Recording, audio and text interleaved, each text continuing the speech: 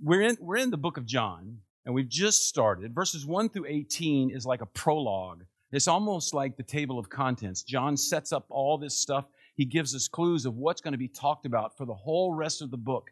And as he does that, this is what's going on in that prologue. Now, we finished the prologue. We're moving now to verse 19 in John chapter 1, and I want to read this 19 through 28 for you. You can listen to it at home. You can follow along if you have it in your Bible or on your phone. He says, now this was John's testimony. That's John the Baptist he's talking about now. John's testimony when the Jews of Jerusalem sent priests and Levites to ask him who he was. He did not fail to confess, but confessed freely, I am not the Christ. They asked him, then who are you? Are you Elijah? He said, I am not. Are you the prophet? He answered, no. Finally, they said, well, who are you? Give us an answer to take back to those who sent us. What do you say about yourself? John replied in the words of Isaiah the prophet, I am the voice of one calling in the desert. Make straight the way for the Lord. Now some Pharisees who had been sent questioned him. Why then do you baptize if you're not the Christ, nor Elijah, nor the prophet? I baptize with water, John replied, but among you stands one you do not know. He is the one who comes after me, the thongs of whose sandals I am not worthy to untie. All this happened at Bethany on the other side of the Jordan, where John was baptizing. So now John started to launch into his book. He's laying this. He's told us with what the table of contents is, and now he's beginning with John the Baptist. Now, the point of John's book, he has already told us, the point of John's book is to see, to believe, and to worship Jesus Christ, the Savior of the world. Right? But we have to understand the type of book John is writing. This is different in ways from Matthew, Mark, and Luke, because John's not writing a linear biography. That's not what he's doing. He wants to tell us stories. He wants to accomplish his purpose of, this is why I'm writing this book, so that you would see, behold the Lamb of God. You would see, you would believe, you would worship in your life Jesus Christ. And so he's telling us stories. Now, he kind of fits them in. It kind of follows along, but it's not always that way. Sometimes things are jumbled around a little bit, and that's okay. Because if you think about this, we do this all the time. Now, as a pastor, I do funerals, and sometimes what I do, especially if I don't know the person, I meet with the family beforehand. And I'll ask them things like, what was this person like? What kind of person was she or he? What did you love about him? What did you love about her? And what would happen is, they wouldn't start this way. They wouldn't say, okay, well, let us tell you her life story. She was born, in this part of Virginia, and she went to this elementary school, then she went to middle school, then she went to high school, and she went here, and she did this, and she got married. They don't fashion, when I ask somebody about someone and what they remember about that person, they don't fashion this linear biography of this person. What do they do? What happens? Well, it happens, we do this kind of stuff all the time. It happens when they start saying, well, he was the kind of guy that would just give you the shirt off his back.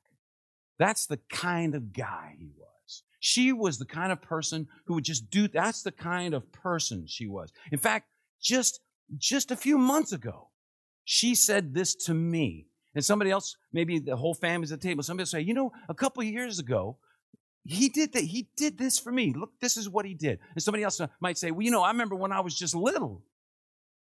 And he did this, or she did this. What are they doing? They're reminiscing. They're telling stories that tell you about that person, but they're not putting them in order. One of them doesn't go and say, wait, a month ago. No, wait till all the other previous stuff gets done before you tell us what happened a month ago. No, they just tell it.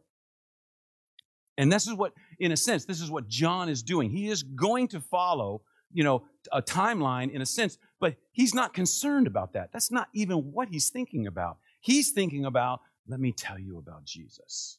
This is the kind of man he is. This is the God that he is. Let me tell you about Jesus. And so John doesn't necessarily, his book can jump around some, but this is the way we talk about people. So we're going to look at this. It's this John 1, 19 to 28. And the question is, we read this, who are you? Talking about John the Baptist. All right, first I want you to see, this is an odd question. At least to me, this strikes me as odd. Nobody ever comes up to me and says, hi, I'm so-and-so. Who are you? That doesn't happen very often, unless they think I'm not supposed to be there. I've had that happen a few times, but we won't go into that. All right?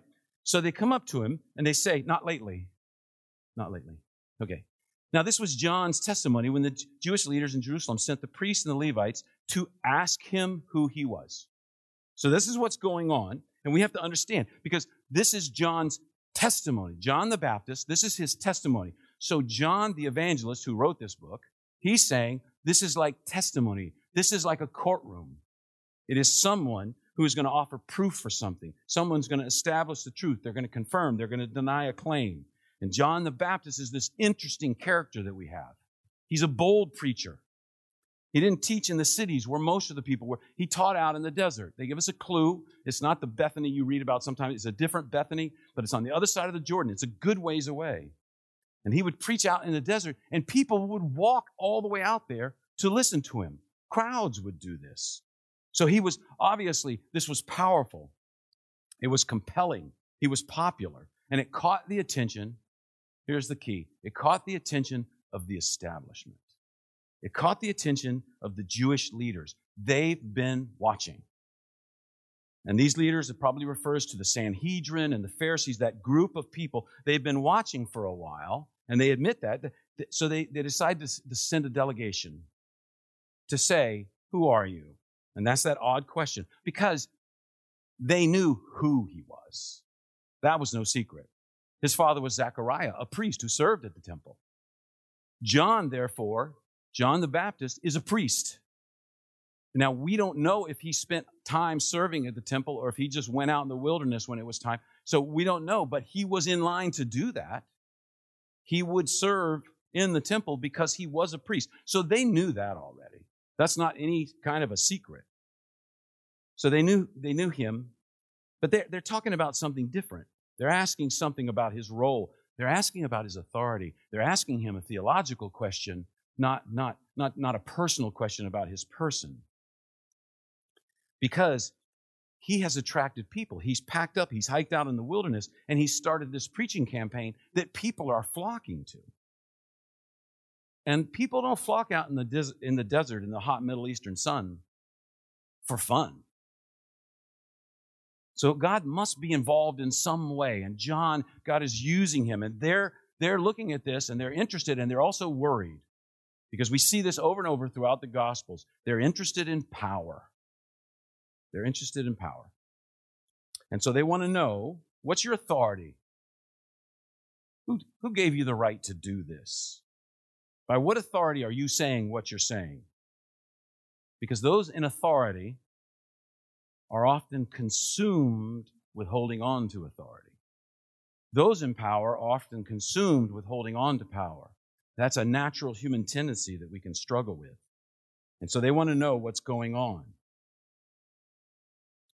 John preached boldly with great authority, unlike others in his days. Now, where did he get it? They're asking this. Something notable is happening here, and they want to know. Is he just an unconventional, dynamic speaker, or is there something more going on here? Now, seeking to answer that question is not a wrong thing to do.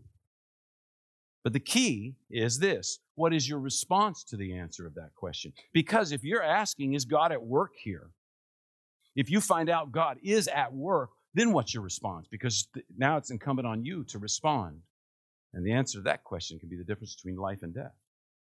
Now, we know kind of how they're thinking about this because we have another story. Let me just read this to you in Matthew chapter 21, in verses 23 to 27. This is when Jesus is in the temple, and they're asking a very similar question.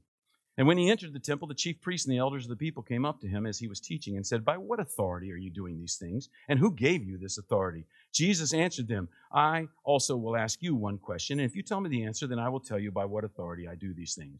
The baptism of John, where did it come? From heaven, or like from God, or from man?" And they discussed among themselves, and they said, "If we say from heaven, then he will say, 'Why didn't you believe him?'" See, we know right now, they're coming to John not because they're interested in believing his message. They're interested in figuring out how to handle this situation because they're the ones in power. They're the ones with authority. And they discuss among themselves. They say, "Yeah, we didn't believe him. We didn't believe he was from God." And then they said, if we say that he was just a man, they said they became afraid for the crowd because the crowd thought John was a prophet. So they say, "We're not going to tell the answer." And Jesus said, "Well, you don't tell me, I'm not going to tell you." Almost this little middle school thing going on here, like that. So, okay, I just said that about Jesus. I'm sorry. That's not exactly right. Jesus knows what he's doing because he's already told them by what authority he came. He's already done that previously, but they're trying to trap him. But the key there is what they really thought about John the Baptist when they came out to ask him, who are you? They really thought this: we don't believe him. We just got to get this under control. All right, so they're not really interested in the answer. But finding out the answer, if God is working in something, is very key. Because it can mean the answer between life and death. It can mean the answer between eternal life and spending eternity apart from God. So they're asking the right question, but they're asking it for the wrong reasons. They have the wrong intent. And so for us, we need to ask the right questions, but we got to be willing to respond when we get the answer. Now, they come to John, and these are the people in power. These are the people in authority, right? They come to John, and it's moments like these that can be significant times of temptation for someone who teaches and preaches. The press has arrived. The cameras are rolling. A nation is watching. Who are you? How's John going to answer? Because this could be a golden opportunity to really move up, right? This could be a golden opportunity. Finally, the important people have taken notice of him, and he can show the world what he's made of, his skill. You talk about his skill at preaching. You talk about the hardships that he's been through to get where he is now, out in the desert. And he could say something to the effect, it's not about me. It's not about me really, but these people aren't coming for nothing.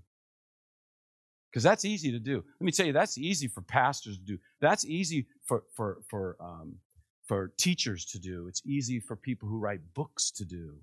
It's very easy to give that false humility and deflect and say, it's all God, and something like that, and sound very pious and very humble. And so what is he going to do here? Because he could make this about him. But that is not what he does. He gives, to an odd question, he gives an odd answer. Here we go. He did not fail to confess, but confessed freely, I am not the Messiah. They asked him, well, then who are you? Are you Elijah? He said, no, I am not. Are you the prophet? He answered, no. And finally they said, well, who are you? Give us an answer to take back to those who sent us. What do you say about yourself? And John replied in the words of Isaiah the prophet, I am the voice of one calling in the wilderness, make straight the way for the Lord. So here's what he's saying. He's being very careful. If you notice this, he answers in negatives. All three times they ask him a question. And the first time is a little difficult to translate from the Greek to the English. The NIV says that he said he did not fail to confess, but confessed freely. What it is there's a double negative there that's hard to translate. But basically what he's saying is that I am not the Christ, the Messiah. So he's strongly emphasizing that. And it's important to see something here. What is John doing? He's pushing the attention away from himself and towards Christ. The way he answers that first question immediately puts Christ up in front, puts the Messiah in front of everyone. Because they're asking, who are you? And he goes, I'm not the Messiah. So now that's the subject. He's pushing it away from him to others. Because John knows why they're there. He understands their motives. They're asking him, are you going to be a threat to our positions of power? So he brings up Messiah because the Messiah is the ultimate threat to their positions of power. And so in verse 21, it makes sense. They ask him, well, then are you Elijah? Because he dresses like Elijah. It talks about how he dresses like Elijah, and he preaches forcefully like Elijah. He proclaims the necessity of repentance and of wholeheartedness, of returning to the Lord. That's what Elijah talked about, right? And so they ask him, are you Elijah? And he says, I am not. And then the third one they say is, are you the prophet? And that's from an Old Testament passage, Deuteronomy 18:18. I will raise up for them a prophet like you from among all their fellow Israelites, and I will put my words in his mouth, and he will tell them everything I command them. This is looking ahead, and some people thought maybe this was going to be the Messiah. Some people thought this was going to be some important, very, very important person who's going to change things for Israel. And he says, no, I'm not him. You think about how this is going for them. They keep asking him. He keeps saying no, and they're beginning to run out of categories. And so finally they say, well, then who are you? And it's kind of this little plaintive cry. We've got to have something for the people who sent us, or we get in big trouble. You don't want us to get in big trouble, do you, John? And so they're saying, please help us out, dude. They didn't say dude, but it kind of is like that. So he says, okay, I will help you out. Verse 23, I am the voice of one calling in the wilderness. Make straight the way for the Lord. So he says now this is who I am. And he quotes this book from the book of Isaiah, saying, this is me. Now let me read you this passage just to give you a little more context in Isaiah that he quotes. A voice of one calling in the wilderness, prepare the way for the Lord. Make straight in the desert a highway for our God. Every valley shall be raised up, every mountain and hill made low. The rough ground shall become level, the rugged places a plain, and the glory of the Lord will be revealed, and all people will see it together, for the mouth of the Lord has spoken. Now, there's a beautiful, Handel's Messiah is an incredibly beautiful music and a play all wrapped together, and this is in it. There's a great part here where they talk about every valley, and they talk about it will come down. The valleys will come up, the mountains will go down, and the rough places will be made plain. Now, this is something that they would understand very easily. Back in those days with Roman Caesars, and before that with other famous kings from from the Medes and the Persians, or from the Babylonians, if the king, the Caesar, the ruler, was ever going to go visit like a governor or a smaller king in some nation, they would announce, we're coming in 6 months, I'm going to come visit your palace to check up on things. And what they would do is, however they came, maybe they came by boat, they would build a new road that would lead directly from where that boat would dock to the door of the palace. And they would do everything they could to make that a smooth, straight road, so it created not even the least inconvenience or bump for this ruler who was coming. And so they would talk about how they would move mountains and fill in valleys and make a rough place very, very, move all the rocks away and like that. That was normal. And so what God is saying here is, the king is coming. The king is coming. So make straight the way.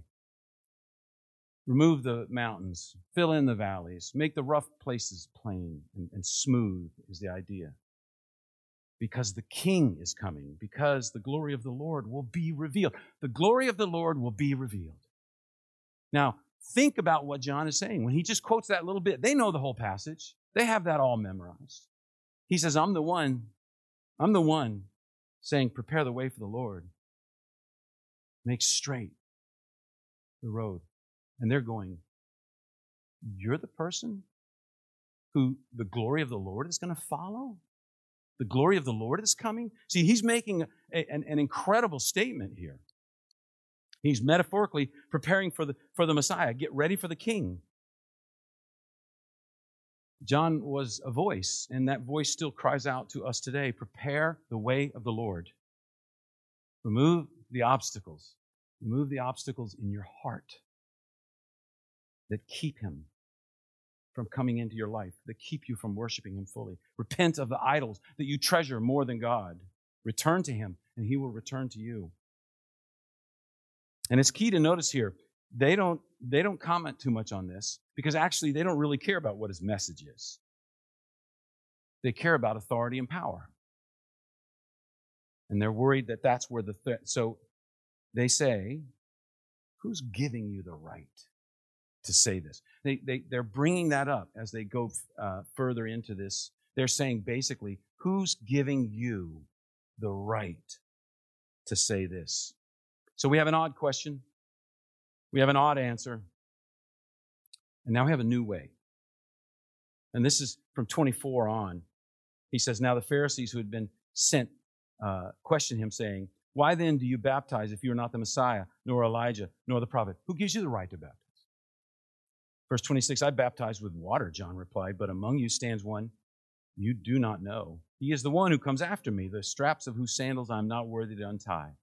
This all happened at Bethany on the other side of the Jordan, where John was baptizing. And so they say to him, listen, who gives you the right to do this? Because we have to understand what baptism was back then. It's different from what we think of now.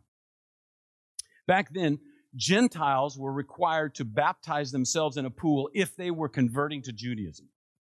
But the key was they would just have a pool of water and the Gentile would baptize themselves. They'd just step in and come out, and it was kind of symbolic of converting. Now, there were some times where Jews baptized themselves. It had to do with kind of a ceremony, a ritual they would do before by the temple or by the tabernacle when it was there. And it wasn't about repentance. It wasn't about getting right with God, because they believed they were right with God just because they were Jews. And so it was just this ceremonial thing.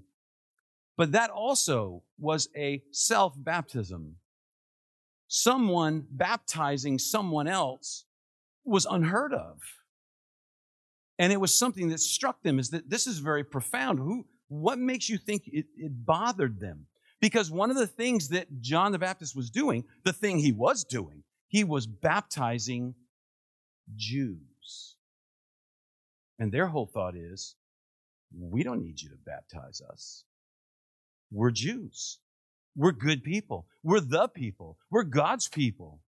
We're the chosen ones.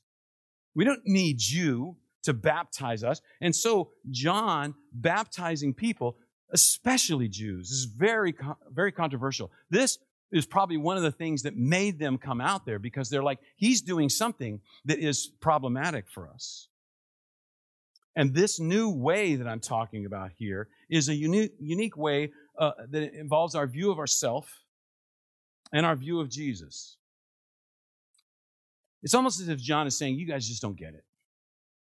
Stop paying attention to me. It's not about me. You think I'm important, but there's someone here who you don't even know yet that is immensely more important to me, that's just off the scale in terms of important to me. He says, I'm not worthy to untie his sandals. Now, that's a real profound statement. But we can look forward to when Jesus washes feet. We know what he did was he did what the lowest person or a slave did. But there's a rabbi at that time, Joshua ben Levi, who said, all manner of service that a slave must render to his master, a pupil must render to his teacher. So he's saying a disciple to a rabbi is supposed to behave like a slave to his master. And then he says, except one thing. No disciple has to take off a rabbi's shoe. That's too low for them.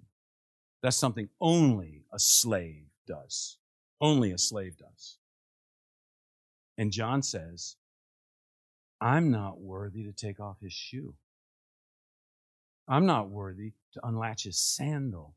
I'm not even worthy to be a slave. This is the distance that's between us.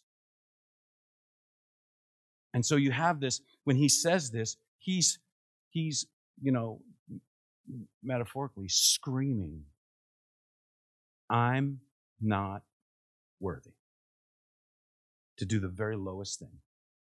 Now, this is what's important here. A number of people have commented on this. Tim Keller and a few others have written quite a bit on this. Because what is going on here? People will say, isn't that a bad thing to think that? Isn't that what our problem is? Low self-esteem, lack of confidence, to despise yourself, to not see the greatest that's in you. When John says, I'm not worthy, isn't that a terrible thing that he's saying that? Well, it's because there's two ways of saying I'm not worthy. One way of saying I'm not worthy is to say I despise myself, I dislike myself, I hate myself, I'm nothing.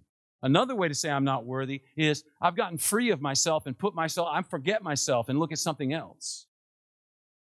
One way is destructive. The other way leads to healthy Christian humility. Now, I want to say something. I know, because this is kind of an overview, this is going to be brief. I know there's times where self-care is needed. Don't read me wrong on this. I'm just laying out some broad stuff here. I know there's times when self-care is needed. I know there's time when help is needed in people's lives. I know there are times when a person's view of themselves can be extremely destructive in their life, and we're not talking about that. We're talking about a way that can be incredibly constructive in a person's life. And let me give you an example of it from Paul. Paul says, I care very little if I'm judged by you or by any human court. Indeed, I do not even judge myself. My conscience is clear, but that does not make me innocent. It is the Lord who judges me. Now, Paul's saying something really interesting here, because here's what he's saying. I care little about being judged by you. I don't care what you think. That's what he's saying. I don't care what you think. And what happens? This is pushing against having an inferiority complex. It's pushing against saying, I'm a failure. I'm so bad. I don't like myself.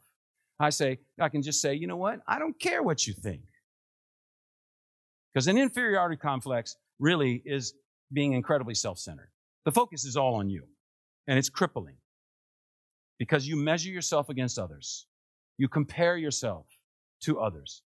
Let me tell you, if there's something you can, oh no, this isn't one of those things. You know, sometimes, remember when teachers, you know, when you're a kid or when you're in school, teachers say, if there's one thing you remember this, right? Because I always used to say, if I write that down and remember it, do I have to come anymore? Because you gave me the one thing. Okay, if there's one thing that is important, this is one of them. Comparison robs you of joy. Comparison robs you of joy. As soon as you start comparing yourself to other people, it will rob you of joy. You look at some people and you go, I'm better than them. And you become superior, like an elitist. You look at some people and you go, oh, I can't measure up to them. And you hate yourself and you beat yourself down. Both of those are destructive. Both of those are incredibly destructive. Comparison robs you of joy. And so Paul says, I don't care what you think. And our first thought is like, oh, okay, he's getting that kind of elitist superiority thing. But then he says, because he says, I don't care what, I have very little if I am judged by you or by any human court. Indeed, I do not even judge myself. And so now he's saying, I don't even care what I think. It's an interesting thing. He says, I don't care what you think. And people say, oh, what a good self-image. He's gotten in touch with himself. He's found out who he is and gotten in touch with his needs. But Paul says, yeah, but I don't even care what I think. Because if I care what you think, I drown in focusing on me and can hate myself. If I care what I think, I become superior. I think I'm the best. If I only care what I think, then I say this. I say, I don't care what others think. I don't care what culture thinks. I don't care what... And where does that lead? I see this oftentimes when people... And they don't say this. I don't care what the Bible thinks. Bible says. They don't say that. But what they say is, that's too harsh for me. I don't like that. And what are they saying? I don't care. I don't care. And I do what I want. And that creates a condescension and an arrogance and superiority. And so Paul shatters this wisdom that we see around us all the time. He says, I don't care what you think, and I don't care what I think. I have let myself down, so I'm not going to put too much stock in me. You've let me down, I'm not going to put too much stock in you. He says, the Lord is my judge. I care what he thinks. I care what he thinks. My conscience is clear, but that does not make me innocent, because he said, I can even do the wrong things when I think I'm doing the right thing. And if there was ever a person who did the wrong thing when he thought he was doing the right thing for God, it was the Apostle Paul. He persecuted Christians in his early life. Put them in jail. Some died. And he thought his conscience told him he was doing the right thing. And so Paul says this, my conscience is clear, but that does not make me innocent. It is the Lord who judges me. It is the Lord. The Lord is my judge. I only care what God thinks. He tells me what he thinks. Now, this is this new way. Because anybody can say, I don't care what you think. Anybody can say, I don't care what I think. But to say, I care what the Lord thinks, that's where I'm going to put I'm going to put my stock in that. I'm going to go all in on that. That's what Christians are able to do. We can say, I'm cleansed, I'm made new. Now God looks at me and God says, okay, any one of us, he looks and says, this is my daughter, this is my son, in whom I am well pleased. That's what God thinks. That's what's so important. You can be driven by what others think about you. It can be horrible. It is a slavery. You can be driven by what you think about you, which also can be horrible and is a form of slavery. Or you can be driven by what God thinks about you, and that's freedom. That frees you to live the way you were supposed to be made. And so John the Baptist here, what is he saying? He's saying, I am way past myself. I'm way past myself. Anything you ask me, I'm going to point to Christ. The first thing they say, are you the Messiah? No, I am not. No, no, no, I'm not. I am not the Messiah. I am not the Christ. Which is a real conversation starter if you ever get into a crowd and they're saying, hey, I am so-and-so. Who are you? You say, I am not the Christ. And then just let the conversation begin, right? It'll just start going. Don't know where it's going to go, but it's going to go, right? As soon as you answer that way, people are like, what the heck? Then, I don't know, they might look at you and go, well, then are you Elijah? Like that. And so what is he doing? He's saying, no, don't look at me. Don't look at me. I'm past me. It's not inferiority. It's not superiority. It's like self-forgetfulness. It's putting yourself. And that is such a freeing place to be in a person's life. He points away from Jesus. He points away from himself and towards Jesus. He says, I know that I'm unworthy, but I know what he thinks of me, and his opinion is the only opinion that matters. And so next week, as we go into, we will delve more into what does this mean then? What is this telling us? And some of what John the Baptist is saying, and then as we move on even deeper into the book of John and what John is saying. But already, in a sense, the first, I always think in terms of military terms, the first salvo has been fired. And John the Baptist has said, it's not about me. It's about Jesus. This passage is why all the time at this church we say, this is not about you. Because that is the freest, most empowering way to live your life. And we see that the Apostle John has started this book. He's given us the prologue. He says, what is my point here? I want you to see Jesus. I want you to get to know Jesus. I want you to worship and glorify Jesus. And it's almost like the very first thing he says, now, let me show you what that looks like. Let me give you a real-world example. John the Baptist, he recognized who he was. He was coming to point to someone else. And in a sense, if you are a follower of Jesus Christ, you're John the Baptist. You are to point to someone else, not yourself. Let's pray. Father, we thank you for this time. We thank you for your word.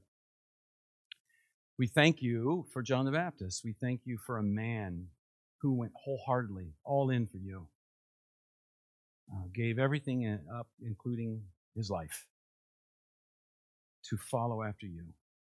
And even at times when he struggled and wasn't sure, Lord, you answered, you loved him, and he pointed to you. And so, Lord, help us to have that attitude. Help us to understand what it is to point to you, to live for you, to not all be all about ourselves. Help us, Lord, to recognize the times, and myself included, God, to recognize the times when I am being all about me. Help me to see that and get away from it. Help me to see the times when I am comparing myself to others, and it is destroying me. And for all of us, Lord, we come before you, and we ask that you would work, and that you would give us the privilege of seeing you work in this world, in our lives, and in the lives of those around us. And we come not because we are worthy. We come because of Jesus, who has accomplished for us on the cross what we could never do for ourselves. And because of that, we are your child, your son, your daughter, in whom you are well pleased. Thank you for that blessing. In Jesus' name, amen.